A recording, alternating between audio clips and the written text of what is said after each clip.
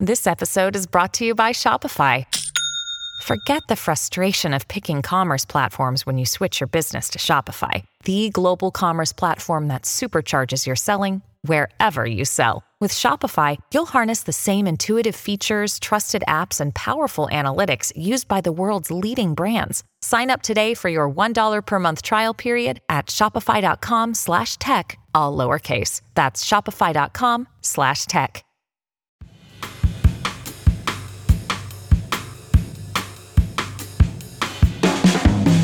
Hi, I'm Mary C. Curtis, and this is Equal Time.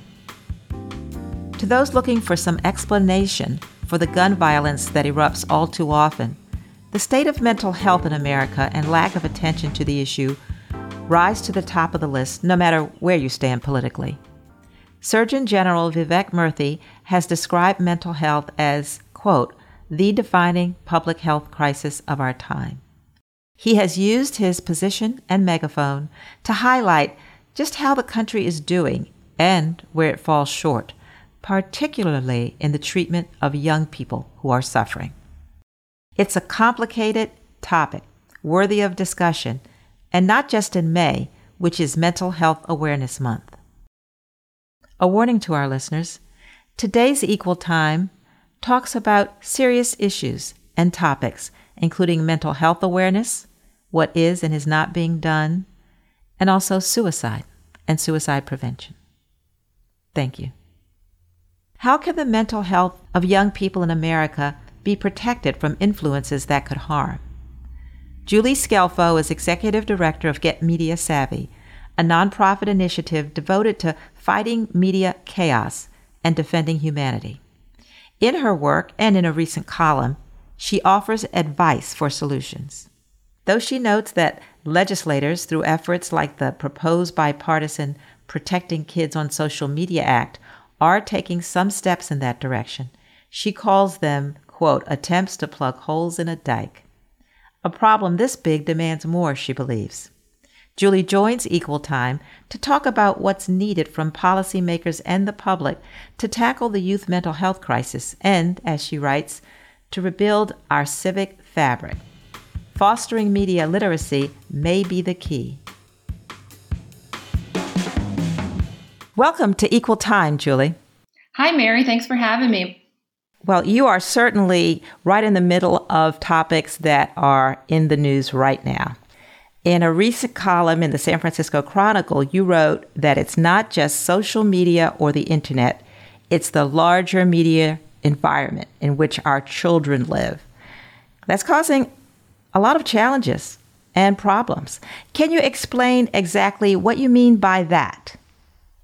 Sure. I mean, media environment is all of the inputs that come into our perception from different types of media. So when you were living in an era before there was electronic media, all of the mediums that we used to communicate were slow, right? You had to read, you communicated verbally. And once we started having electronic media, messages got faster and faster. Now, ever since the era of the internet, we are inundated with information 24 hours a day, 7 days a week. And it's really overstimulating us and causing a lot of changes to our brain and our, neurobiology. Everybody can relate to that, I think. Talk a little bit about media literacy, because we're going to be talking about that when we're talking about the work that you're doing with your organization. But I think it would help if we define just what you mean by that. Right now, most adults in this country walk around with handheld devices. We all have phones. We often have laptops. We have multiple email accounts. And so we're getting information from multiple different streams every day. And even if we don't talk about our personal devices, we live in a media environment now where there are screens everywhere. There are screens in elevators. There are screens in taxi cabs, in gas pumps, in waiting rooms. And there are multiple screens. And each screen is giving us sometimes not just one stream of information, but multiple streams of information. On cable news, you don't just have the anchor talking, you have scroll across the bottom, you have scroll across the side. And the brain has to shift in order to process each single one of these. And we're basically now giving more information than our brains are actually biologically wired to process. So it's causing stress to our brains and our bodies. It's causing fatigue, and it's also contributing to some emotional problems. So that's the media environment that we're living in. That's the media environment we're raising our children in. And we need to step back and sort of think about what the effects are on us individually and civically as a society. Well, we know that May is Mental Health Awareness Month, and the Surgeon General, Vivek Murthy, has described mental health as, quote, the defining public health crisis of our time, especially when it comes to young people. Would you agree, and how would you connect that situation to the role of media and the media environment that you just laid out for us? You know, Mary, I've been a journalist for a long time, and I used to work at Newsweek, and it was there that I started covering what was called the teen depression crisis. And that turned into a problem with suicide in college students. And as I started diving into some of the causes of suicide, I ended up writing quite a bit about the role of social media in exacerbating mental health problems. And what I saw later, I was at the New York Times, I got really alarmed because the same problems that were affecting college students began affecting kids at younger and younger ages. And we also began allowing kids to use devices at younger and younger ages. And so the variables that contribute to good mental health and the variables that contribute to bad mental health are kind of the same, and they've been around a long time. But what's happened is we've begun allowing young children to get exposed to things that are not particularly good for mental health at younger and younger ages. So I absolutely agree with the Surgeon General. He actually put out a health advisory last year about teen mental health, and he has been one of the few public health officials who have spoken out publicly about the need to limit access to the internet and social media for young children. And he specifically says he does not think children should go online before the age of 13, and I agree with him. Julie, you've talked about today's 24/7 fire hose of content and how it's aimed at our brains. So why and how does it cause some people to think that they're under siege? What evidence is there of that? So scientists know that if we experience a threat, it affects our brains in certain ways. And if you perceive a threat, even if you're not actually facing, a lion in the middle of a prairie, but you are watching a scary movie or you are listening to an audio recording of a volcano eruption, your brain is this amazing machine that knows to go into fight or flight. And what's happening is that we are now getting so many stories about scary things or bad things or difficult things that we are having our fight or flight system overactivated. And so our brains almost like live in fight or flight now. And as a result of that, we are experiencing emotional trauma. And technology, meaning the internet, wireless technology, portable devices, they allow us to get exposed to these types of information on a 24/7 basis and at scale. So we have an entire population now who is experiencing symptoms of trauma, experiencing emotional challenges. And actually, there's one study that came, I believe, out of Japan that found it took disconnecting from screens for 5 days for the brain to go back to normal levels of hormones, for the cortisol to sort of go back to a stasis level. So, this is happening on a neurobiological level, and it's taken a while for the research to catch up to what's happening. But I think in the coming years, we're going to see more and more of this and understand a lot better the specific brain function that's taking place. That makes perfect sense. And I'll bet that a lot of our Equal Time listeners are reviewing their own time on devices and saying, oh, I wonder if there's a problem there. Is my brain getting affected? Well, you aren't the only one taking notice. Congress is, and they're taking some steps. They have the proposed bipartisan Protecting Kids on Social Media Act. And that would establish a national minimum age for social media use and require tech companies to get parents' consent before creating accounts for teens. Could you talk a little bit about that, what you think about it, and other actions that the states are taking? So, I wrote in the San Francisco Chronicle that all these efforts are really just attempts to plug holes in the dike, because we need a massive shift if we are going to get society back on track. And I agree with the Surgeon General that there is no sort of greater health crisis than the emotional problems and the mental health issues we now see happening to our children.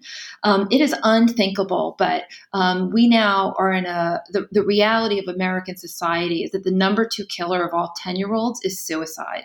I mean, think about that. It's unfathomable. It's just horrible. So to have good mental health, we need a healthy information environment. We also need people to know how to limit and why they should limit their media intake.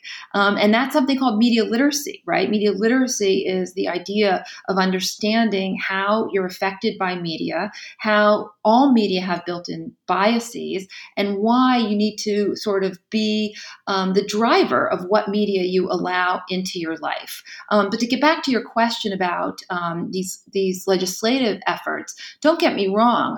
While I say they are just efforts to plug holes in the dike, we need to plug every hole as fast as we can. So this Protecting Kids on Social Media Act, it's a bipartisan effort.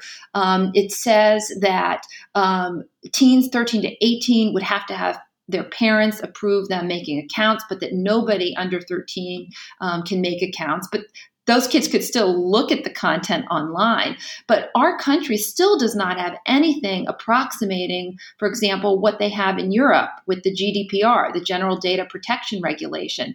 We need basic privacy controls.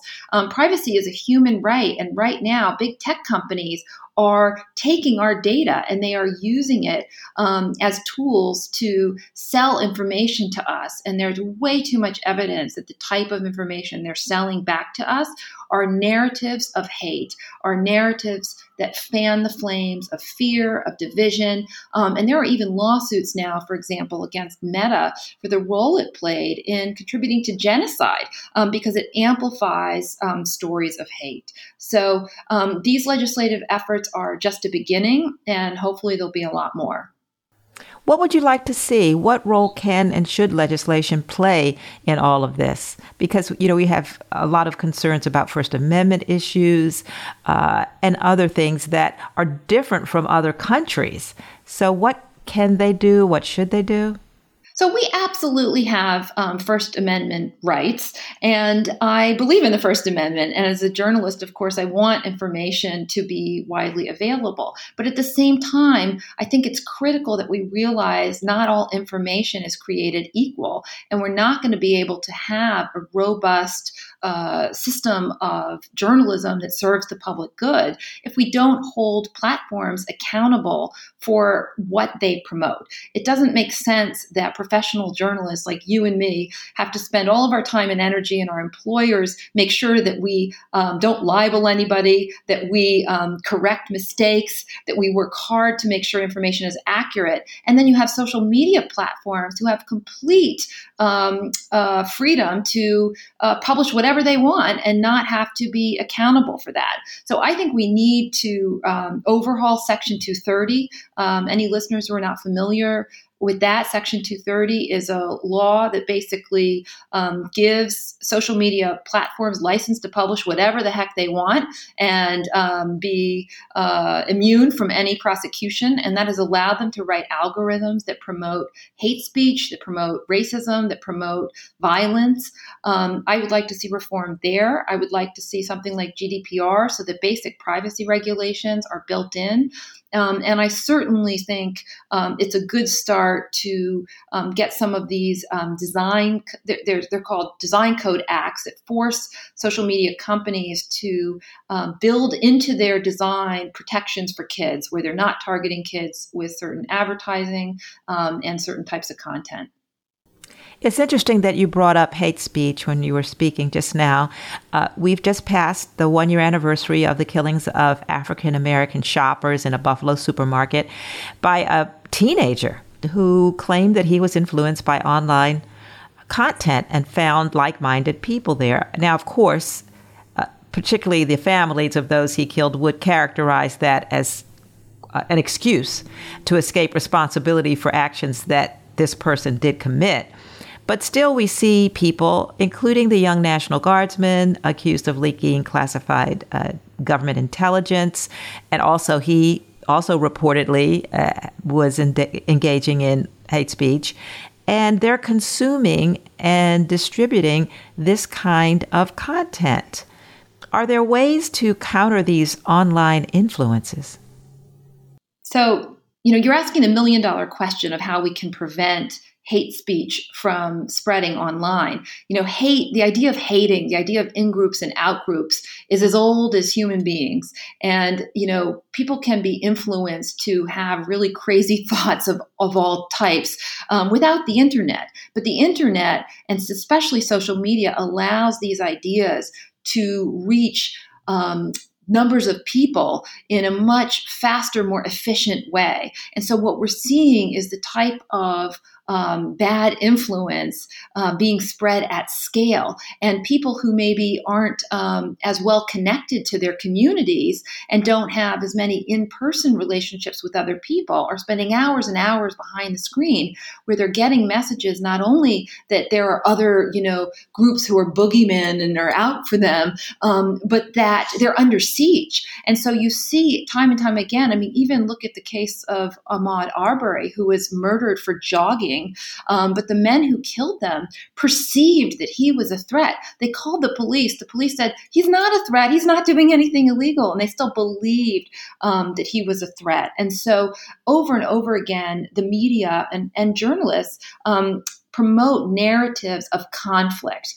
And those types of narratives are sticky. They make people spend more time online, but they don't always accurately represent the world. So I think the way we need to make change here is not just by plugging holes in the dike, but by really improving the media environment. And that will take Congress passing laws to hold platforms accountable. That will take professional journalism institutions stopping this obsession with clicks and stickiness and going back to reasonable presentation of facts without so much emotional and narrative drama. And it's also going to take restraint on the part of all of us by not spending as much time online and not sort of feeding into these online debates. That leads us right to the work of your organization, Get Media Savvy. So could you talk about that, Julie? What kind of work do you do, and what kind of results are you getting?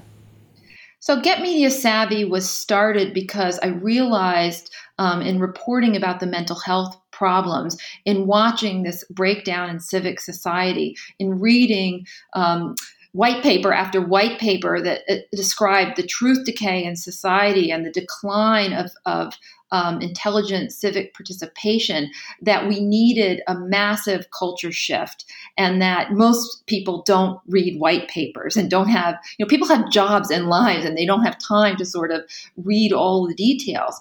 So the goal of Get Media Savvy is to create a national movement so that Americans support common sense legislation to hold tech platforms accountable, so that we begin to have media literacy education as part of mandatory education in schools K through 12, and also to help people see that we need to stop buying into this idea that a few people in Silicon Valley want us to believe that tech is the solution to all problems. Tech can be fun, it can be helpful in some circumstances, but it's not always the best solution. And in fact, when you introduce technology into human environments, that it often comes at a cost, and sometimes that cost outweighs the benefits. So we need to think really carefully about where and when we add technology. So what are you doing with Get Media Savvy? What kind of programs and what's been the reception? So Get Media Savvy is just getting off the ground. We have an incredible board of founding advisors who are working with us to sort of translate existing media literacy campaigns into more accessible bits of information to get out there to the public. We are helping a group of parents organize something called Moms Against Media Addiction, where parents can turn and get accessible information about when it's appropriate to introduce technology technology to your kids and how to do it in a way that's safe.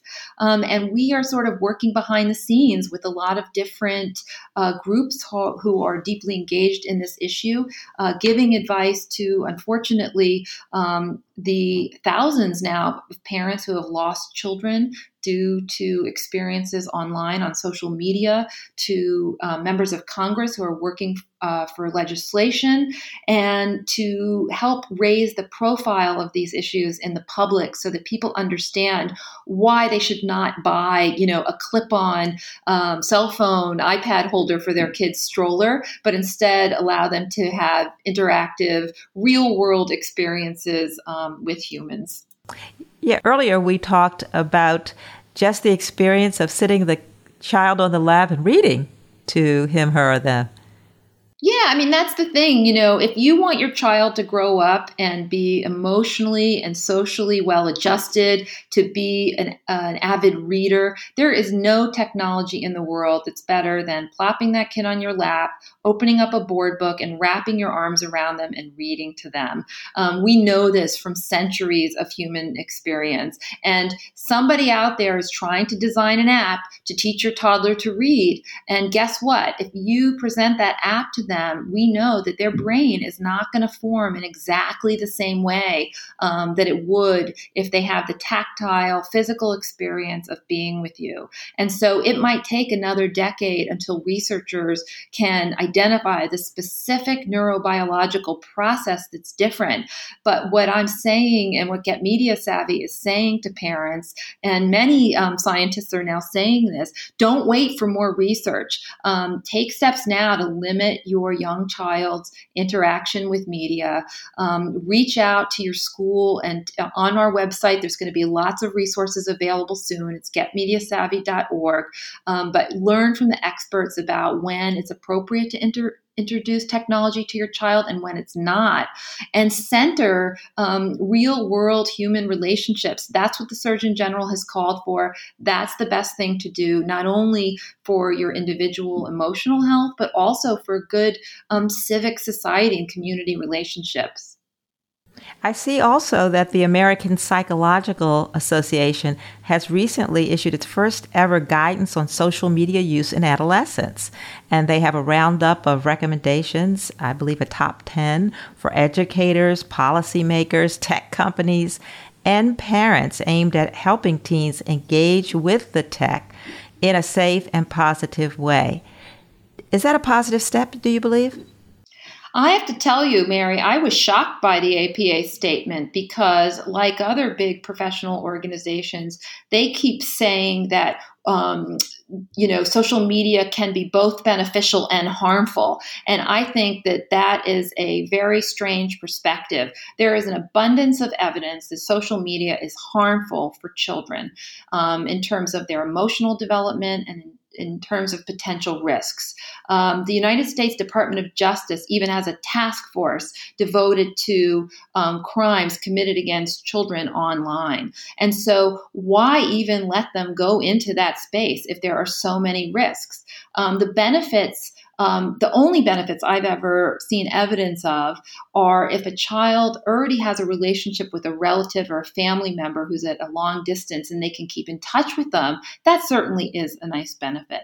And there are certainly several examples of individuals who may have an identity that is very marginalized and they don't have a lot of people in their physical community they feel connected to. They may be able to find a friend online. And so those are the two benefits. But the vast majority of people who are going online are being exposed to things that hurt them. And we know this from the social media companies' own data. Remember the Facebook files that the Wall Street Journal published last year, where they found Facebook's own internal data showed that teen girls who were spending time on their sites were becoming more depressed, were developing eating disorders, and were having huge self-esteem problems from spending time on that platform. So I don't think it's worth it. And frankly, I was shocked by the APA statement.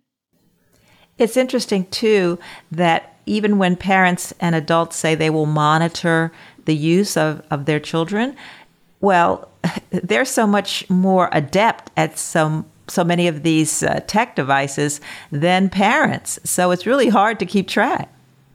Mary, I'm a parent of 3 kids, and when my first son was born, there were no iPhones, and Mark Zuckerberg worked at a small company called The Facebook. And when my second son was born and I took him to pre-K, I watched all the parents drop off their little child and train them to turn around and smile for photos because they started posting pictures of their kids every day. And my third son is now growing up in a world of TikTok. And even though I deleted TikTok from his phone, people still send him TikToks. And YouTube has moved to these short videos. So that's replicating the TikTok model. So we are, as parents, unable to monitor every last thing they see. When your child opens up a video, you might see them watching a cooking video, but you have no idea what that algorithm will eventually send him to. And it is impossible for us to monitor it all. Believe me, I've tried. And so I don't want to sound like I'm blaming parents because it's really hard. And I don't think this is something that parents can solve alone. But we do have a role. And one of the best and simplest solutions is just delay their access to the devices until these tech platforms are legally required to protect your child as well. Now, some listeners might say, we're fine in my family. We use it well. There's no problem here. My kids are mentally healthy. I am mentally healthy. Why is it a challenge, even for those who believe that all is good, that they have no problems with their kids or with themselves, and they're totally media literate? So they'll say, well, this doesn't affect me. Why does it affect everyone?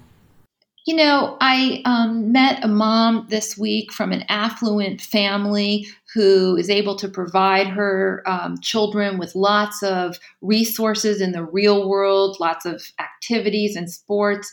And she was having a normal, beautiful family dinner last year. They all watched the snowfall outside and took pictures. And an hour later, her son was dead. And the reason her son was dead was because he bought drugs online from someone on Snapchat, and it had fentanyl in it.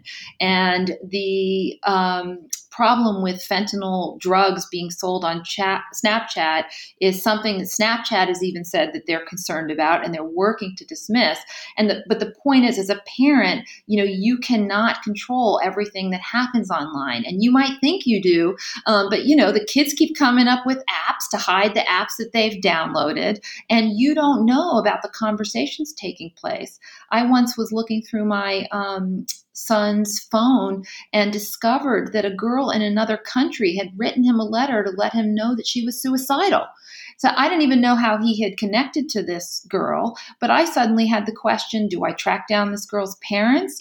How can I go to sleep at night knowing that this 12-year-old is thinking of killing herself? So there's a lot that parents don't know. And if you don't think your child has been exposed to something, then you have not looked through the sites that they have visited. And unfortunately, because social media companies are not required to disclose their algorithms, we will never know all the things that our children are seeing. And I want to stop right here for our listeners because we are talking about some serious issues here because we just want to confront what's out there. But I want to say that we do have in this country a 988 suicide and crisis lifeline. And it's a United States-based suicide prevention network of hundreds of crisis centers that provide 24/7 service. So that's 988. And just to say, we are talking about some serious issues, but that's what exists right now. And so we thought that Equal Time should tackle them.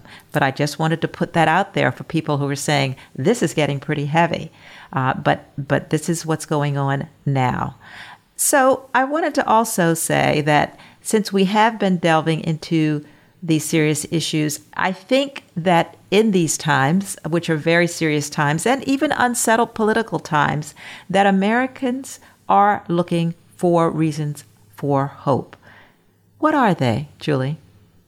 Mary, I actually have a lot of hope right now. As you said at the top of the podcast, this is a moment where people are really beginning to wake up to all these issues. And I am hopeful that our legislators are finally realizing they need to put humanity before the profits of tech companies and are recognizing that tech platforms need to have some regulations, just as every other type of communication media has been regulated throughout this country's history, and that they can't just have unlimited access to our brains to run psychological experiments as they have done, but there need to be limits in place. And so I'm hopeful that more Americans will support legislation that holds tech platforms accountable.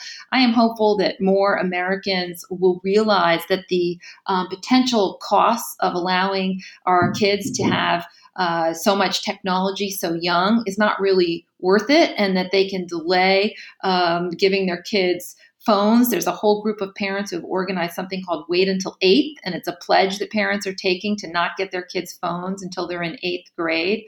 And I'm also hopeful that more educators are waking up to the fact that if they bring the cell phone into the classroom and give the kids homework assignments to do on their phones, that they are actually inviting children into a world where there are so many distractions competing for their attention that it's harder for them to be students. So I feel actually really energized. The reception for Get Media Savvy has been overwhelming. I can't actually keep up with all the requests and opportunities to keep building resources. But I'm really hopeful that this is a moment now as a country that we are ready to step back from all of the nonsense in the media and the narratives that are all about fear and hate. And, look at our neighbors, look at our communities. I live in New York City, and I'm so grateful every day that my kids are at a great school. We have wonderful neighbors. We live with people from all walks of life. I live in Brooklyn, so there's a lot of peace, and we all love each other. We love eating each other's foods and socializing together. And we need to limit the media consumption that we all have every day, so that we're not allowing these stories about infrequent incidences to become so dominant in our minds. That's actually not the dominant story. The real story is that things are pretty good here. That's a good storyline. We know that there are inequities in this world, but we do have to look at the positive and ways that we can make this world better. Now, you knew this question was coming, Julie. What question have I not asked that I should have? Because you have something that you need to say on that topic. So I guess the question that you didn't ask is, what can people do right now? And what people can do right now is they can go into their children's schools and they can insist that they stop introducing technology unnecessarily into the classroom. That's the number one thing I think parents can do to help their children right now. The second thing that they can do is to limit screen time for young children. It's not necessary. They have their whole adult lives to be stuck on email and the phone the way we are. Let them grow up in the real world. And the third thing they can do is I invite them to sign up at www.getmediasavvy.org. We're going to be so gentle on your inbox, but as we have new resources available, we'll send updates, and we're going to connect them to the leading thinkers on media literacy, updates on legislation, and we can't wait to be part of a national movement to make our media environment healthy again. Well, you had to get a plug in there, but I'm not mad at you, Julie. I tried. Well, this is important work, and I find as an adult, it is difficult. You get that little note how long you've been on social media for the week, and if it's risen, you feel a little guilty. And then you have your to-do list of things you want to accomplish in this world, and you do sometimes wonder, am I really not doing some things that I need to be doing in the real world, because it's so much easier to get lost. And what is that doing for my mental health? And what kind of example am I setting? So, and as tech and AI and all of these other things get more and more sophisticated, I do believe this is the beginning of the conversation and certainly not the end. What do you think, Julie? I couldn't agree more, Mary. I mean, I think an interesting way to think about media and technology is that your attention is a commodity.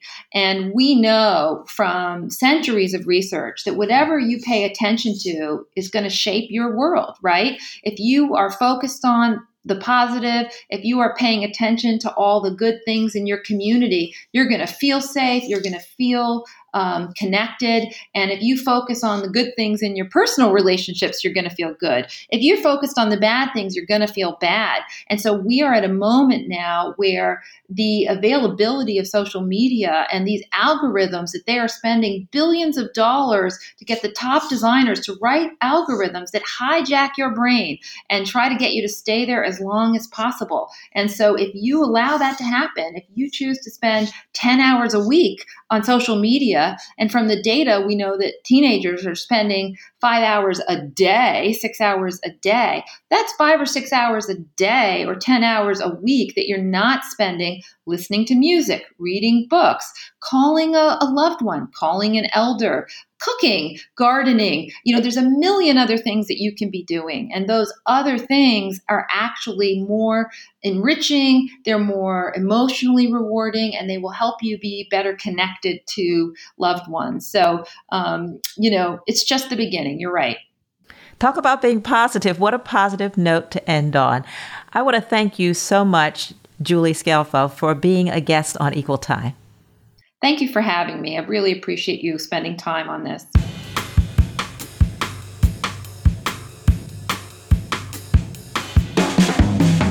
So, what's keeping me up at night? I recently had a speaking engagement at a place that, like too many other places in America, was the site of a mass shooting. Before I traveled there, I checked out the security protocol and still couldn't shake an uneasiness. Things we never thought twice about are now part of daily calculations we make. We accept it and move on. But do we really? One Equal Time listener said he worries about how artificial intelligence is changing the landscape of jobs and employment, and no one is doing anything about it. Now he's got me worried. So, what's keeping you up at night, listeners? And what questions do you have, especially about issues of policy and politics, seen through a lens of social justice? Tweet me at mcurtisnc3 and check out my columns at rollcall.com. I want to thank the Fiscal Note Executive Institute for their partnership and support of today's programming. They provide a community for senior executives at global companies across industries to come together to discuss top issues affecting organizations, including diversity, equity, inclusion, belonging, and accessibility. To learn more about their efforts, visit executiveinstitute.fiscalnote.com. And I want to thank you for listening to Equal Time. Please subscribe on Apple, Spotify, or wherever you get your podcasts.